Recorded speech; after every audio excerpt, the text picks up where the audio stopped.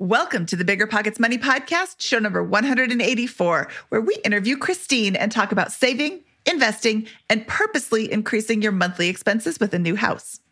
Our expenses are drastically going to change when we move into this house, and we just want to be in the best situation possible. I want to be able to work part-time when we have kids. I want him to be able to retire young. So I'm thinking if we can save, I don't know. It's really hard to plan for life that is so unknown. Hello. My name is Mindy Jensen, and with me as always is my fan of real estate co-host, Scott Trench. These intros you give, Mindy, with the adjectives, they're always a huge asset to the show. Oof, that's bad. Scott and I are here to make financial independence less scary, less just for somebody else, to introduce you to every money story, because we truly believe that financial freedom is attainable for everyone, no matter when or where you're starting. That's right. Whether you want to retire early and travel the world, go on to make big-time investments in assets like real estate, start your own business, or simply coast to financial freedom by earning a good income and saving most of it. We'll help you reach your financial goals and get money out of the way so that you can launch yourself towards those dreams. Scott, I'm really excited to talk to Christine today because I think she's in a position with a lot of other people where she's doing it right, but feels like she should be doing more or is wondering what the next step is. And I think this is a lot of fun today to talk to her. And sometimes the answer really, truly is, nope, you're doing great. Just keep going. Yeah, there's 4 levers in wealth building. You can spend less, you can earn more, you can invest more aggressively, or you can create assets such as through entrepreneurship. And Christine and her fiance are choosing to just generate a lot of income, spend very little of it, and invest it passively. And so, when you choose that approach, which is very viable, and it's boring, right? You just do it, and you accumulate wealth at a pretty good clip and get rich over a moderate period of years, 5-10 years, and you're done. And so it's like, is it really that simple? Yeah. And I think, Christine's story will show that. And they're doing a great job. They've got 2 high income earners about to get married and are set up really wonderfully to begin their lives together and have a family and all those different types of things. It's because they just grind it out and have for several years in a row, earning these high incomes and spending very, very little. They're earning 2 minimum wage incomes. Frankly, that's about how they're spending in aggregate combined. So I think it's fantastic. I think it's a great example of what just hitting the fundamentals can achieve for you without doing anything fancy, except for, of course, the 2 close to 6-figure, maybe a little over 6-figure incomes. You know what I didn't hear when we talked to her today? I didn't hear one instance of, well, I bought this because I deserved it. There was none of this consumerism that can be the difference, really, frankly, between people who are going to hit financial independence and people who might not. They want things that they can't afford or don't need, or both. What's the phrase? We buy things that we don't need to impress people we don't like. Yep. I don't think that is Christine and Brian's problem at all. Nope, not at all. Okay, before we bring in Christine, we should remind our listeners that the contents of this podcast are informational in nature and are not tax or legal advice, and neither Scott nor I nor Bigger Pockets is engaged in the provision of legal, tax, or any other advice. You should seek your own advice from professional advisors, including lawyers and accountants, regarding the legal, tax, and financial implications of any financial decision you contemplate. Okay, Scott, let's go tell Christine how to run her life. Remember when you had to pay to get a lead's phone number? It was like the dark ages, until Deal Machine made skip tracing a thing of the past. Now, with your Deal Machine plan, you'll get unlimited access to phone numbers and contact information for no extra cost. That's right, get high-quality, reliable information trusted by leading financial institutions, all fully compliant with the federal Do Not Call list. Explore over 150 data points, including age, gender, marital status, occupation, and a ton more. Trust me, this is the data you need for off-market deals. With new filters, people flags, and color-coded phone numbers, lead management just got a ton easier. Ready to step up your investing game? Sign up for a Deal Machine plan today and gain immediate access to this unlimited treasure trove of contact information and phone numbers. Just head to DealMachine.com/BP. Transform your lead generation and deal-making strategies with Deal Machine. Sign up today and start exploring the unlimited possibilities at DealMachine.com/BP. When it comes to financial guidance, you got to trust the source. It's why you listen to this podcast. When Mindy and I want to upgrade our wallets, we turn to NerdWallet. Scott's right. Their expert team of nerds dives into the details to help you find smarter financial products. Before NerdWallet, Mindy and I were paying for vacations in cash, missing out on miles, and not even knowing what we're leaving on the table. But now we're flying through the skies for free, thanks to our new cards with more miles and upgrades than ever. So if you want more travel rewards, hotel upgrades, or airport lounge access, no matter where you go next, let NerdWallet help you make it happen with a killer travel card. Don't wait to make smart financial decisions. Compare and find smarter credit cards, savings accounts, and more today at nerdwallet.com. NerdWallet. Finance smarter. As with all cards, credit is subject to lender approval, and terms of each credit card issuer apply. Real estate investing is great, but for some, the tenant phone calls and clogged toilets aren't all that attractive. So how do you invest in real estate without getting your hands dirty? Invest for truly passive income with Pine Financial Group. Pine's mortgage fund offers an 8% preferred return and an attractive profit split, with 70% of profits going to the investors. You'll earn passive income by participating in lending to house flippers. And it's secure because senior lien holders, that's you, get paid first. Their rigorous underwriting process and the backing of the physical asset provide additional security in case of borrower default. Plus, by investing with Pine Financial Group, you contribute to the revitalization of communities by redirecting your funds from Wall Street to Main Street, supporting local economies and generating profits simultaneously. This investment is reserved for accredited investors, but if you are not accredited, Pine Financial has options for you too. Take control of your investments and secure a stable 8% annual return today. Visit pinefinancialgroup.com/biggerpockets to learn more about the fund. That's pinefinancialgroup.com/biggerpockets. Today we're speaking with Christine. Christine lives in California, which is a notoriously expensive housing market. She's just put down a deposit on a new build house, which can be a great way to get into a home without the bidding war that we have in this current ridiculous housing market that we find ourselves in. She's looking at financial independence to make her future secure while still being able to pursue meaningful work without worrying about how much it pays. Christine, welcome to the podcast. I'm so excited to talk to you today. I'm so excited to be here. Thank you so much for having me. Let's just jump right into it. Let's look at what money's coming in and where you're putting it. Okay, so currently we take home about $145,000 a year, and that is after maxing out our 401ks. We currently spend about $45,000 on our expenses. That includes rent, groceries, everything, and we save the rest aggressively. You're saying that you bring home $145K after tax and after retirement account contributions? Yes. Nice. Yes. Okay, great. And you're spending $45,000? Yes, currently, until we move into this new build. So you're generating nearly $100,000 a year in just after tax liquidity after maxing your 401k out in California. Yes. All right. So can you tell us how this is happening? Well, we rent a room right now. We pay $600 a month between the both of us. That includes everything, utilities. So that's really helping. And who's the both of us? My fiance and I. Fiance. I'm just going to refer to him as Brian because that'll be a lot easier. Okay, great. So Brian and I rent a room for $600 a month.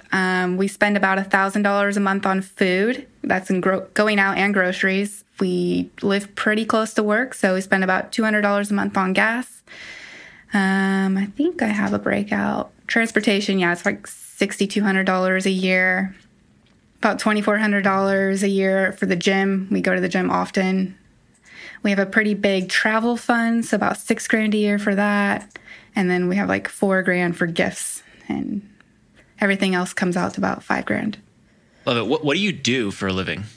So I'm an estimator. I went to school for mechanical engineering, and then I went over to estimating. So I estimate mechanical and plumbing systems in the construction industry.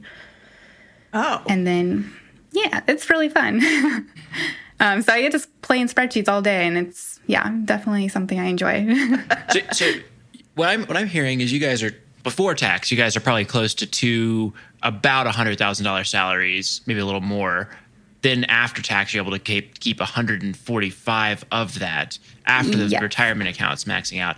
And you guys are just all out in pursuit of this financial independence thing, is what I gather, based on what you just described. Is that right? That's correct. Yes. When did that start for you guys? So we met about 4 years ago, 3.5 years ago, and he had a house. He was renting out a room, and then I moved in a couple months later. And we just really, he was financially savvy. I always had a big savings. And then we kind of just looked at our finances together and let's save aggressively, because we looked at real estate. It doesn't really make a lot of sense to invest in real estate locally. It makes no sense number wise. So we're okay, we're just going to throw all the money that we can save into VTI. And it's really worked out well over the past 3 years. So you guys got really aggressive about this in partnership 3-4 years ago and kind of moved. Can you walk me through what happened when he owned a house, but it sounds like you rent a room now? What's going on with that? So he owned a house. He bought it in 2015 for $296,000. I moved in 2018. We lived there for 2 years. His brother actually moved in with us and rented out 2 of our rooms. So we're only splitting between the 2 of us $600 then. But then his brother wanted to buy a house. And we thought about renting out this house that he was living in, and it just didn't make sense. I think we would cash flow $100 a month. And I was I don't want to be a landlord for $100 a month. That didn't include property management in the numbers. So we sold the house for $385,000, pocketed that, put that in investments, and then rented a room from his brother when he moved for $600,000, and were able to save just as aggressively for the last year and a half. So what's been the story here? How much wealth have you guys built, or how do you kind of manage your finances? You have $145K in income. It sounds like you're managing them as a household right now. Is that right? That's correct. Yes. We have separate accounts, but we track things. How much do you have? Okay, cool. You're doing good. And we keep in contact. We have a spreadsheet where I have everything, both mine and his, and we split everything pretty much 50-50. So currently we have $250 in our retirement accounts. We have $370 mostly in VTI. We have $90,000 in bonds, which we're going to liquidate when we put our down payment down. $50,000 in cash. Wait, hold on. 1 second here. We have $350 in the after-tax brokerage accounts. $250 in retirement accounts, $370 in after-tax brokerage accounts, and those are your 2 biggest buckets. It sounds like. Yes. What were the other ones? Absolutely. $90,000 in bonds and $50,000 in cash. All right. So you guys are doing great. And can I, we're getting real personal with all this stuff. Can I ask how old you guys are? I'm 28 and he is 32. All right. So you guys are just crushing it right now. And it sounds, you said fiance, so you're set to get married. When's that going to happen? I think August. We're right. COVID and planning. We wanted to go elope. We don't want to spend a ton of money on a wedding. So we wanted to go to Bali. We were really excited about that. And that's not going to happen. Yeah. Well, I can relate to that one. So we got married in last year in 2020. So that okay. Well, great. So you've got a net worth of nearly $750, if I'm doing that mental math correctly. What's the goal? The goal, our expenses are drastically going to change when we move into this house, and we just want to be in the best situation possible. I want to be able to work part-time when we have kids. I want him to be able to retire young. So I'm thinking if we can save, I don't know. It's really hard to plan for life that is so unknown. And what's your new housing situation going to be? I think that's a great point that you guys bring up, because you can't sustain living in the room after, starting a family, most likely, which it sounds like you're planning to do. So what's going to change with your housing situation?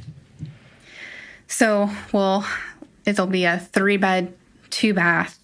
I don't know if we're going to have roommates. We keep going back and forth. I think if we did have a roommate, we could save $9,000 a year right there. That's just one.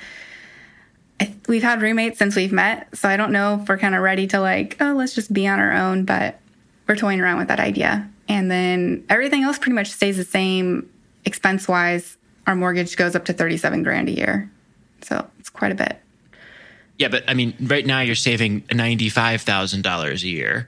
you could easily live off one salary, and you guys are in great shape with this. You could easily live off one. So you know all of that. It's about how to get to retirement level of wealth as rapidly as possible from here, right? Yes. You guys already have built the option for you to work part-time if you have kids, for example, with your current Right. state. So I guess there's like a number of questions coming up here, but the overall story is, dang, you guys are doing great.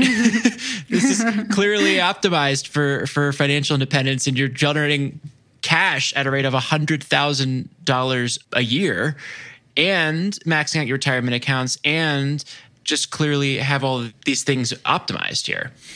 Yes. So I'm predicting that we'll spend about $75,000 a year, so $30K more when we have the house. And then in the future with kids, I'm guessing, I have no idea, maybe $125,000 a year. And so we won't be able to build wealth as rapidly. And then another question is like, do we keep maxing out the 401ks or do we put them in brokerage accounts instead? Stuff like that. Those are my questions. What's the best route? Okay, yeah, like Scott said, you are doing very well. Nice job. Congratulations. You are probably not going to go broke before you retire. I have a couple of questions, though. First of all, I love that you have money dates. It seems like you're constantly talking about money, like just as part of your relationship, which normalizes it and makes it more of a, hey, let's work on this together, instead of, wow, you're doing everything wrong. And, starting off a money conversation, especially when you're the one who's money conscious and the partner is not, can be kind of difficult and can, it can sometimes come from an accusatory standpoint. So I love that you guys are talking about money before you get married. I did not. I'm sure Scott did, but we got married at different times. You said you split everything 50-50. Does he make a similar salary? He makes quite a bit more than I do, but Okay. I make a substantial amount, so I have no problem splitting it. Okay. And you said $90,000 in bonds. I don't love bonds, and you are very young. So why is there so much money in bonds?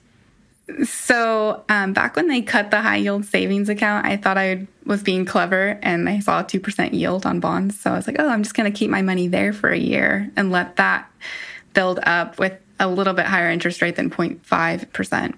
So that's what I was thinking. That's probably done real well for you. Yeah, it hasn't done too bad. So that's the bonds, like, they don't generate much income at 2%, but when the yields decline, you get a huge amount of leverage on that yield decline because, when bond yields drop by 25%, the equity value goes up by 25%. So you probably made a lot of money in that move.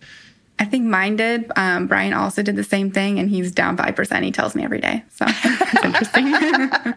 Sorry, Well, Brian, that's it. shouldn't You'll never retire now. I know. So it's more of just a savings account than an It is. actual way to invest. Okay, that makes sense, and Yes. I will allow it. Are you going to continue to live in California after you reach financial independence? Because California is expensive. I know, but both of our families are here, and it's really important for us to stay close. Okay, that's valid. You are welcome to live wherever you would like. It is expensive, though. It is expensive. You said you estimated $125,000 a year for spending, and using the 4% rule or multiplying it by 25, I came up with $3.125 million is what your Yes. FI number would be if you were going to completely quit working. And you're at 28, you're, not doing bad. What do you have, like $700,000-ish towards your $3 million goal? So that's, that's doing okay. So we have to put a lot of that down for our down payment for the house. We're going to put 20% down. Okay. So that'll dwindle a little bit. And how much is the house?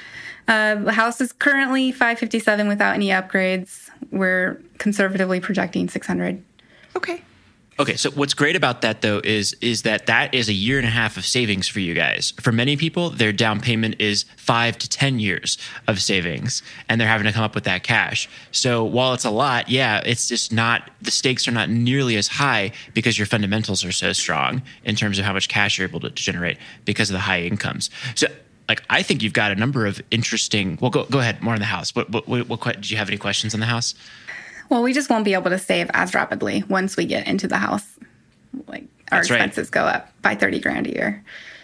Well, you go from living in one room and paying $600 a month to living in a nice house. That's going to happen. So the thing is that you guys have obviously done this grind for 3 years. Just like a hill you have to climb in this journey in building wealth. And you are on the other side of the hill. You're on the downhill slope because you've built up $750,000 in assets and have that tailwind behind you and all those kinds of things that will follow you for the rest of your lives, I bet. And now you can buy the house and feel a lot better about it. Of course, it's an anchor to a certain extent over living in a one bedroom. You know, that's in a bedroom, right? That's but I think that like, come on, if anyone's in a responsible position to buy a house, it's you guys, as far as we can tell. We've got a book for you. She said that they don't plan on moving because both of their families are there. You mentioned having a roommate, going back and forth with that. Have you considered short-term renting one of the rooms in the property as a way to sort of have roommates, but sort of not have roommates? I've kind of looked into that. I don't think that the nightly fee is really worth having a bunch of strangers in our house. Okay. So it's like probably $60 a night. Oh, okay. Are there any people that you know that you would rent longer term? I think so, but I'm not 100% sure. Okay. So maybe if that person comes along, we'll definitely consider it. Okay. And just because you have a tenant for a while doesn't mean that you always have to have a tenant or a roommate forever. You could just, the first couple of months or the first couple of years, just boost your savings a little bit. Definitely. You kind of gave us a ballpark of like 40, 50 a year in annual spending. Is that right? Yes, currently. And you're saying that you're just going to go up to $125K a year.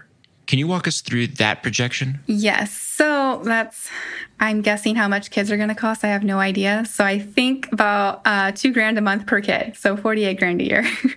I have no idea. So that would put you at like 98. Well, I think that is the kind of the key thing.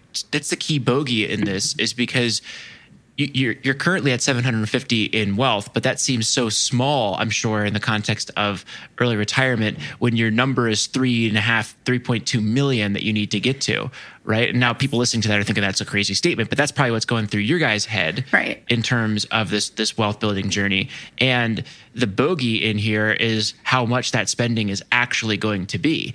And $2,000 per month per kid seems really high. Maybe. But I don't know what I don't know about this. So I don't know. Mindy, what do you think about the cost per kid in this one? Well, I do think it sounds high. I don't spend that much for my 2 kids, but I love that you're overestimating, because if you think it's going to be $2,000 and then it ends up being $500, great. You all of a sudden have $1,500 a month extra in your budget. If you think it's going to be $500 and it is $2,000, all of a sudden you're scrambling. So I think you're overestimating, but I also think that's great to overestimate, because what are you going to do if it only costs $500? You're just going to put that $1,500 into some sort of investment, right?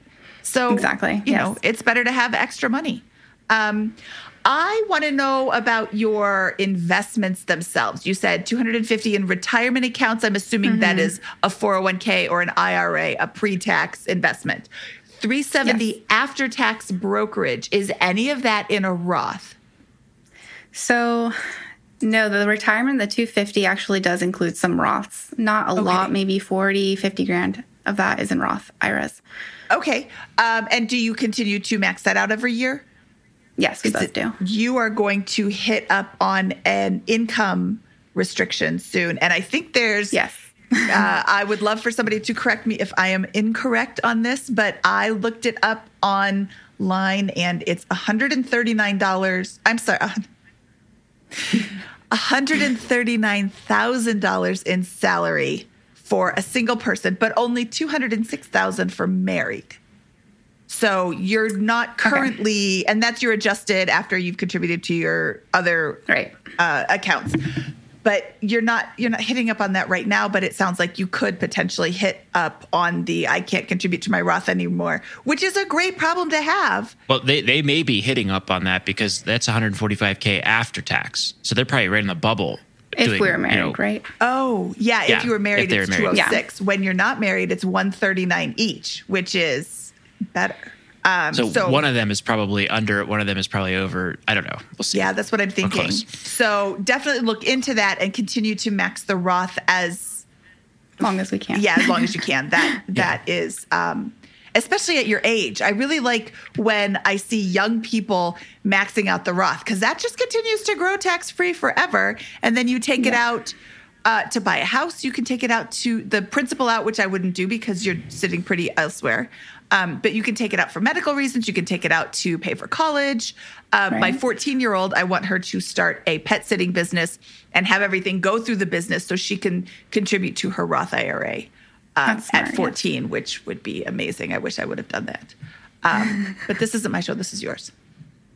When it comes to financial guidance, you got to trust the source. It's why you listen to this podcast. When Mindy and I want to upgrade our wallets, we turn to NerdWallet. Scott's right. Their expert team of nerds dives into the details to help you find smarter financial products. Before NerdWallet, Mindy and I were paying for vacations in cash, missing out on miles, and not even knowing what we're leaving on the table. But now we're flying to the skies for free, thanks to our new cards with more miles and upgrades than ever. So if you want more travel rewards, hotel upgrades, or airport lounge access, no matter where you go next, let NerdWallet help you make it happen with a killer travel card. Don't wait to make smart financial decisions. Compare and find smarter credit cards, savings accounts, and more today at nerdwallet.com. NerdWallet. Finance smarter.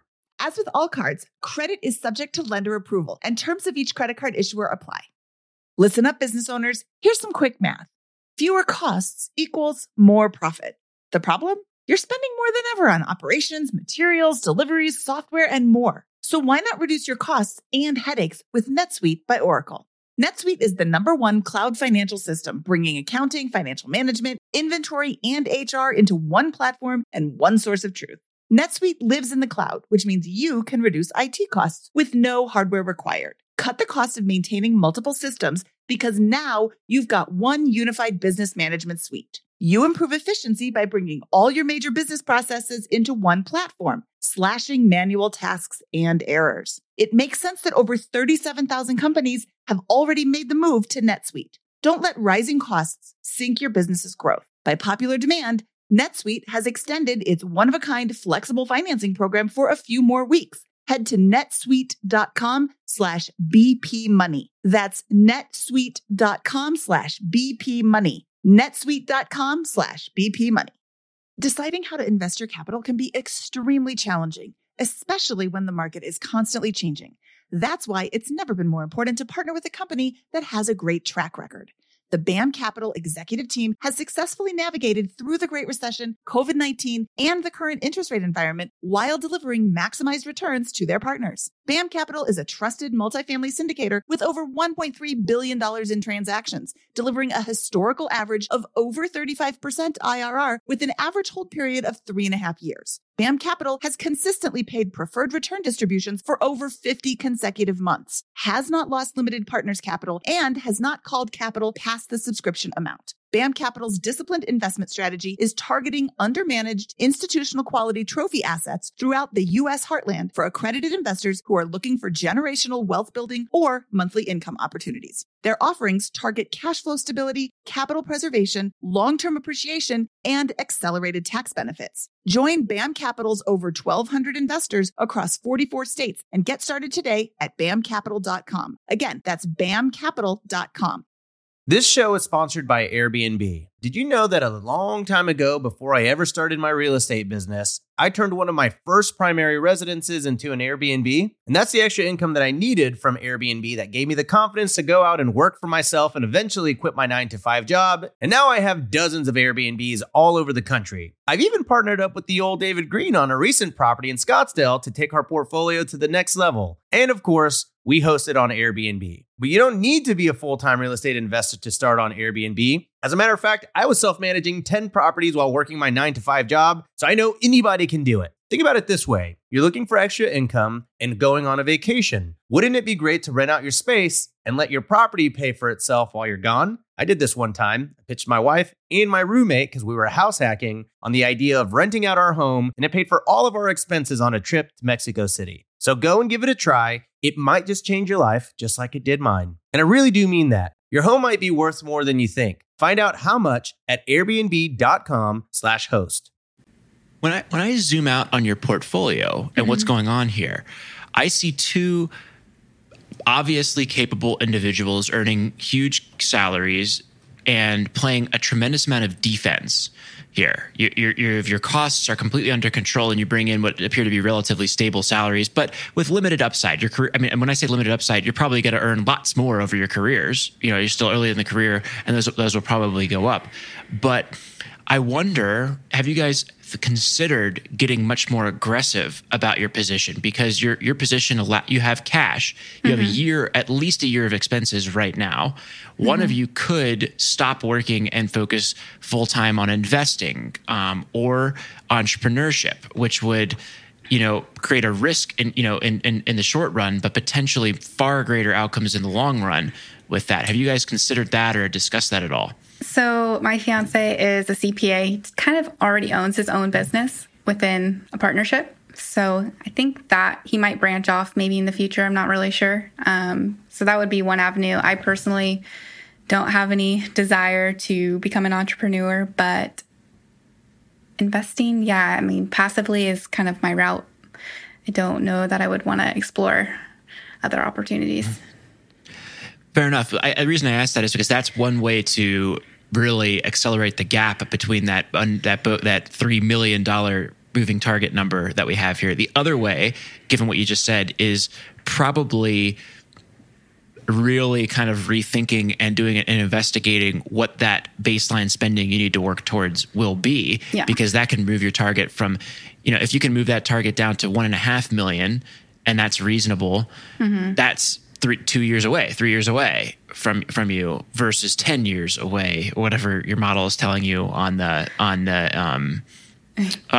financial independence side at $125,000 annual spending. Right. Yes. I think it's 12 years last time I checked, and that would be $3 million, I believe. Yeah, I think that number is way too conservative, and that you should still be conservative in thinking through that, but you should really investigate that number and boil it back down, because probably one of you guys is going to be able to work, generally speaking, for a long time. So I don't know. I just think you're closer than you think, given your situation with this. I don't know, Mindy. What do you think? No, I agree with that. I think you are closer than 12 years, and what I have found in my personal experiences with money is you start off with a little bit, and then it grows a little bit, and then it grows a little bit, and then it hits a certain point and it just grows like crazy. And the snowball, it starts rolling down the hill, and then it just carries so much steam. The first $1 million takes you 10 or 15 years to accumulate, but then the next $1 million is like 2 years. Because you're continuing to add to it, but it's also growing on its own. So I don't think that even if you keep the 3 million target, I don't think that it will take 12 years. Of course, past performance is not indicative of future gains in the stock market. But it does, if you look over the history of the stock market, it goes up and to the right. What are you investing in? Is it strictly VTI or the Fidelity equivalent? Okay. Yeah. And you mentioned potentially working part-time, and Brian owns his own business or partnership, so he could technically go part-time whenever he wanted to.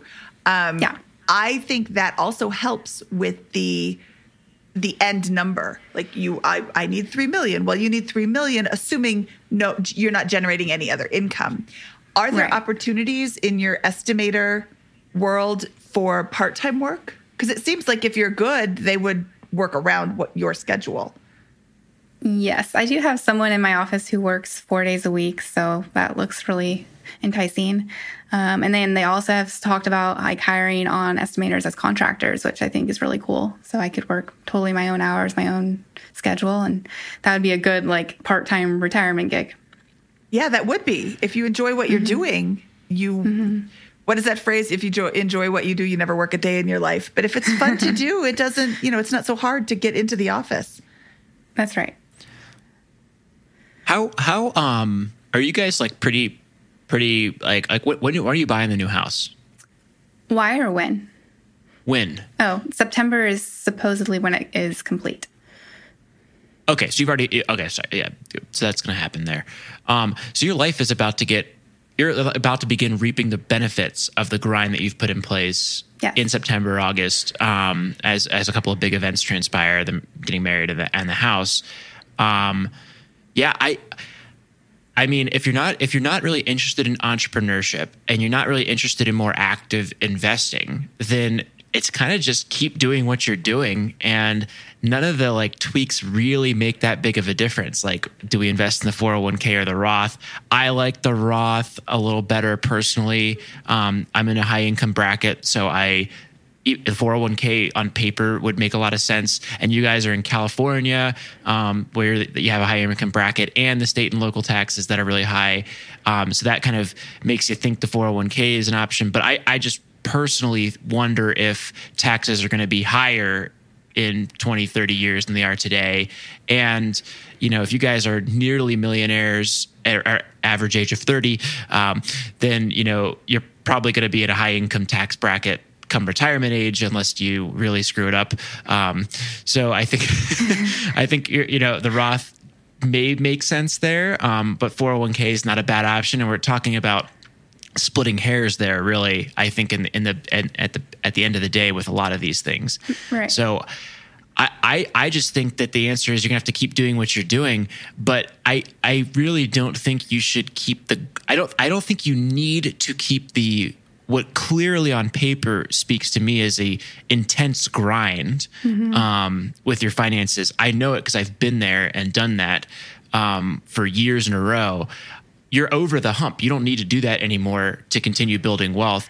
And so I would just consider like, hey, I'm going to relax and chill out about this house. Yeah, I'm going to get a housing expense in here, but I've done the work to put me on the other side of the snowball with that.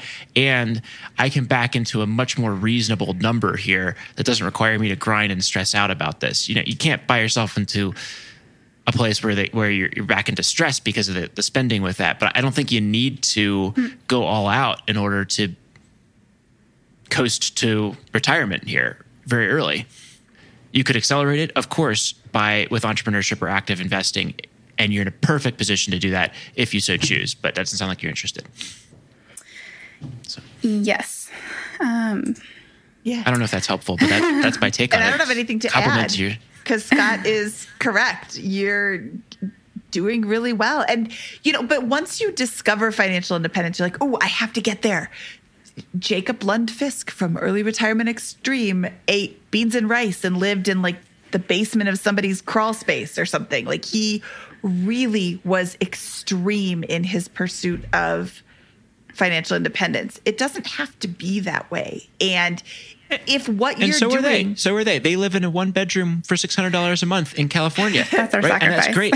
And I am completely complimentary of that. I think it's wonderful. And you guys now have optionality for the rest of your lives that very few people in human history have ever had. So that's like, I think it's awesome. Sorry, Mindy. I'm just excited about that.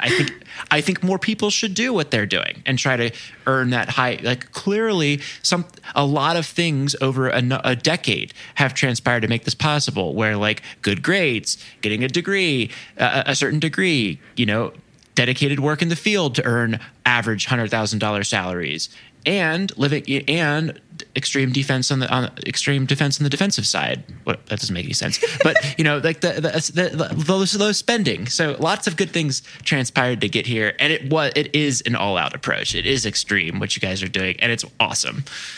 Sorry, continue, Mindy. I think that she has had the conversations with her fiance and made the decision. This is what we find important. You want to go to the gym. Somebody could see $2,400. Oh, that's a lot of money.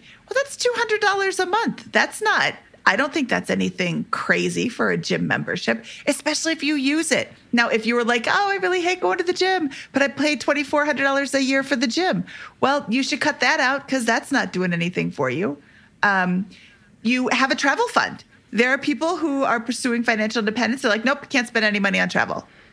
It seems like you are choosing what's important to you, spending where it counts, and not spending where it doesn't count. And that's kind of like everything we preach here. So I think Christine is the poster girl for financial independence. Thank you, Mindy.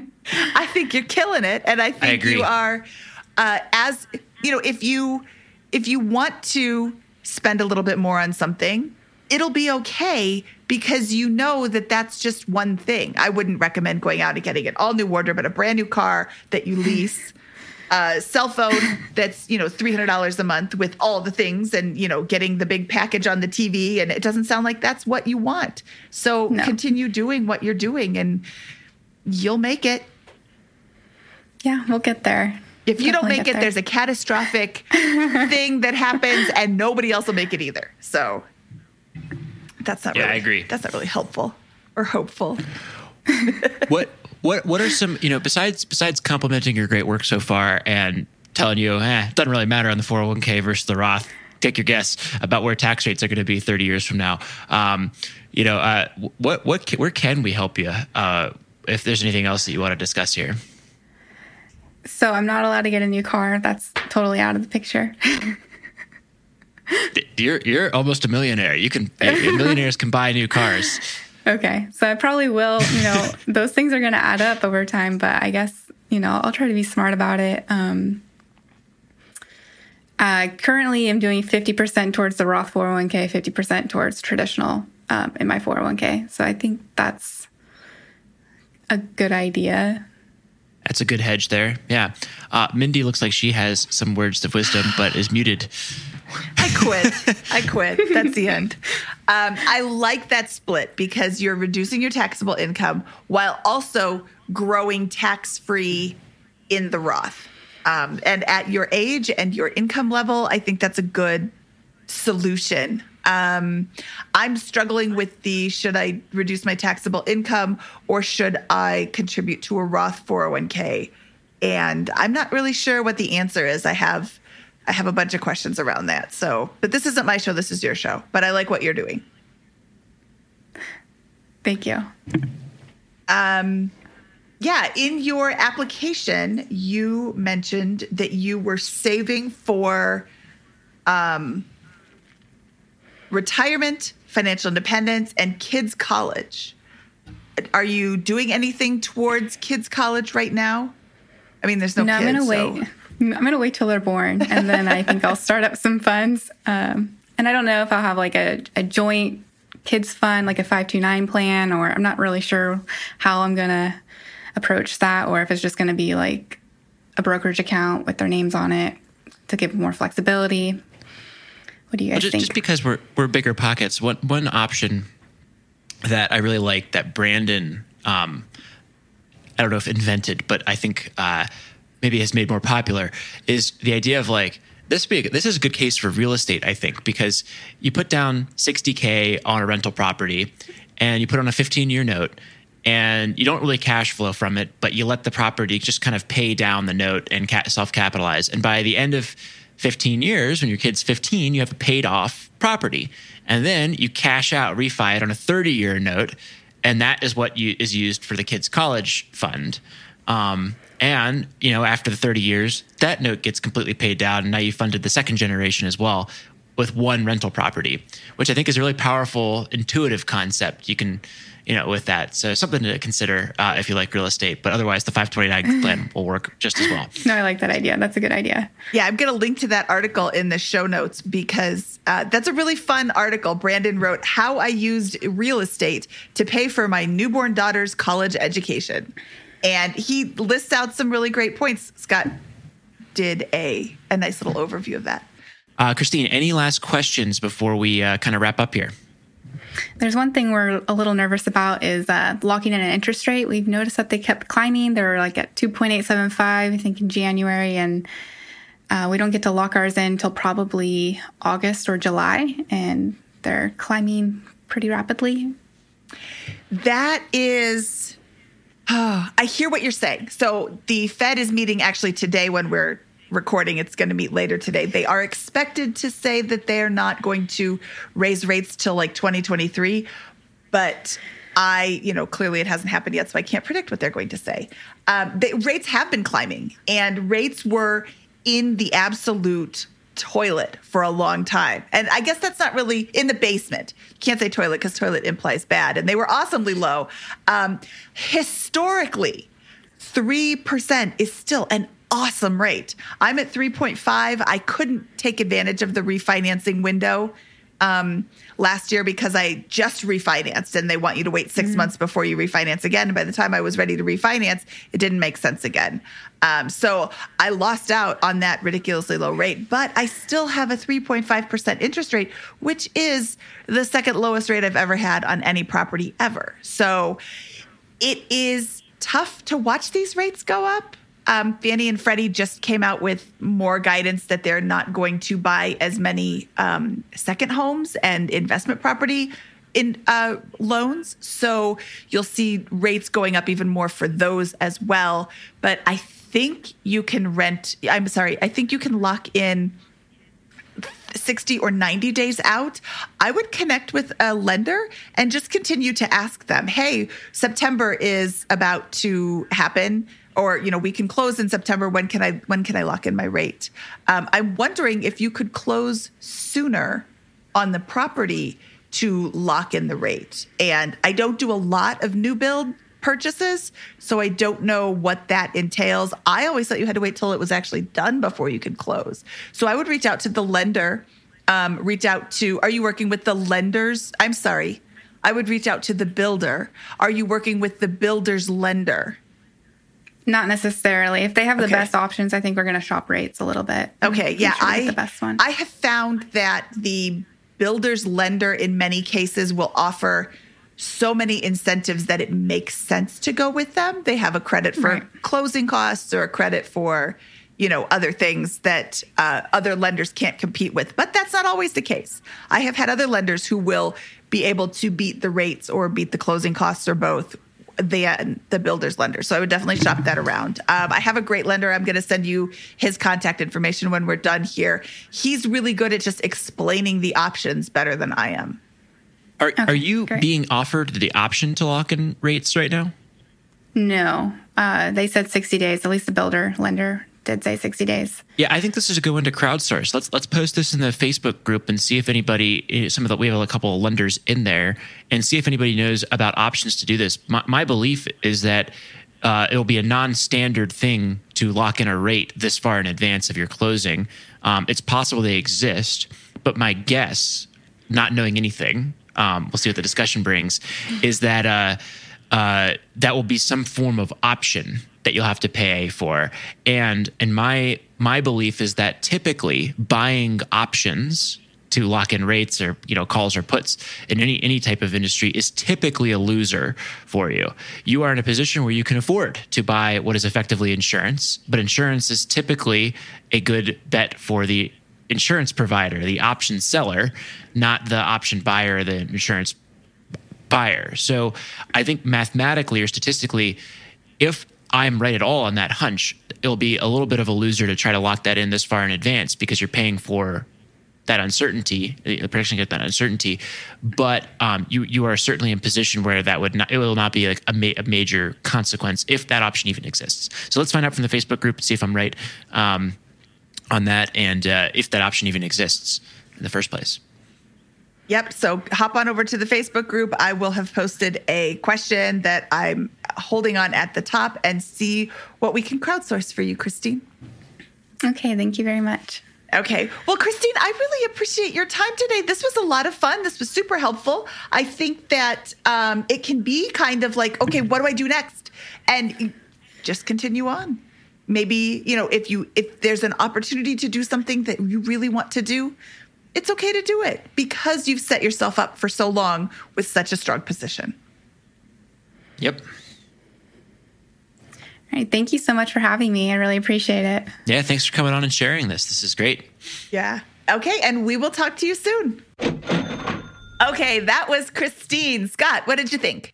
I think it was great. It was a shorter episode. We didn't have that much advice for Christine, right? I mean, the decisions are, hey, what do you think about this money in bonds? What do you think about this money in the 401k versus the Roth? I mean, these are complete guesses over 30-year periods about what is going to happen with interest rates. Are they going to continue dropping and the bond portfolio is going to go up faster than stocks like they did for a period of 2020 when interest rates fell? I don't know. I think generally, Mindy and I's bet is on equities over the long run over bond returns. And I think, generally speaking, I kind of have a slight lean towards the Roth, but who knows how that's going to turn out over 30 years, whether you're going to be happier you put money into 401k versus the Roth. So it's like, I think she's just going to crush it on the journey to FI and really just needs to peg how much spending she thinks she's going to need to do in 5-10 years. And that number is super high right now, which I think is a good conservative estimate. But, I think that could come at the expense of nearly a decade of not really reaping the benefits of the incredible position that they've already built. So I think it'll be interesting to see what she decides. I think so too. And, I love that she's estimating high because, like I said, you can always spend less, invest more, and then, keeping an eye on what you think you'll need and keeping an eye on where you're at is a really great way to just be conscious of what's going on with your money. Of course, she can continue to work for another decade. She probably won't have to. And I'm excited for what the future brings for Christine because I know she's going to kill it. Absolutely. Should we get out of here, Scott? Let's do it. Scott and I are really having a good time with this Finance Friday. And if you would like your finances reviewed, please apply at biggerpockets.com/finance review. We would love to look into your finances and see if there's any suggestions we can make for you. From episode 184 of the Bigger Pockets Money Podcast, he is Scott Trench and I am Mindy Jensen saying, be sweet, parakeet.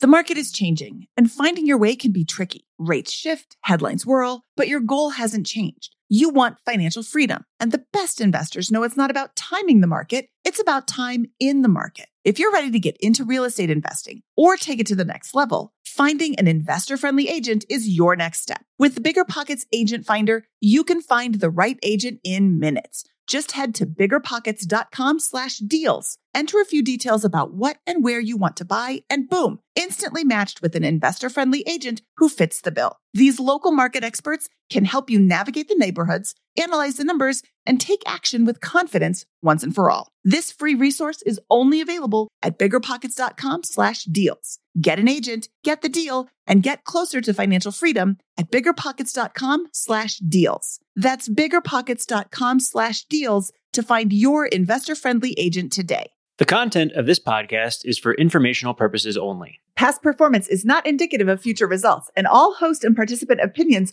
are their own. Investment in any asset, real estate included, involves risk. Use your best judgment and consult with qualified advisors before investing. Only risk capital you can afford to lose. Bigger Pockets LLC disclaims all liability for direct, indirect, consequential, or other damages arising from reliance upon information presented in this podcast.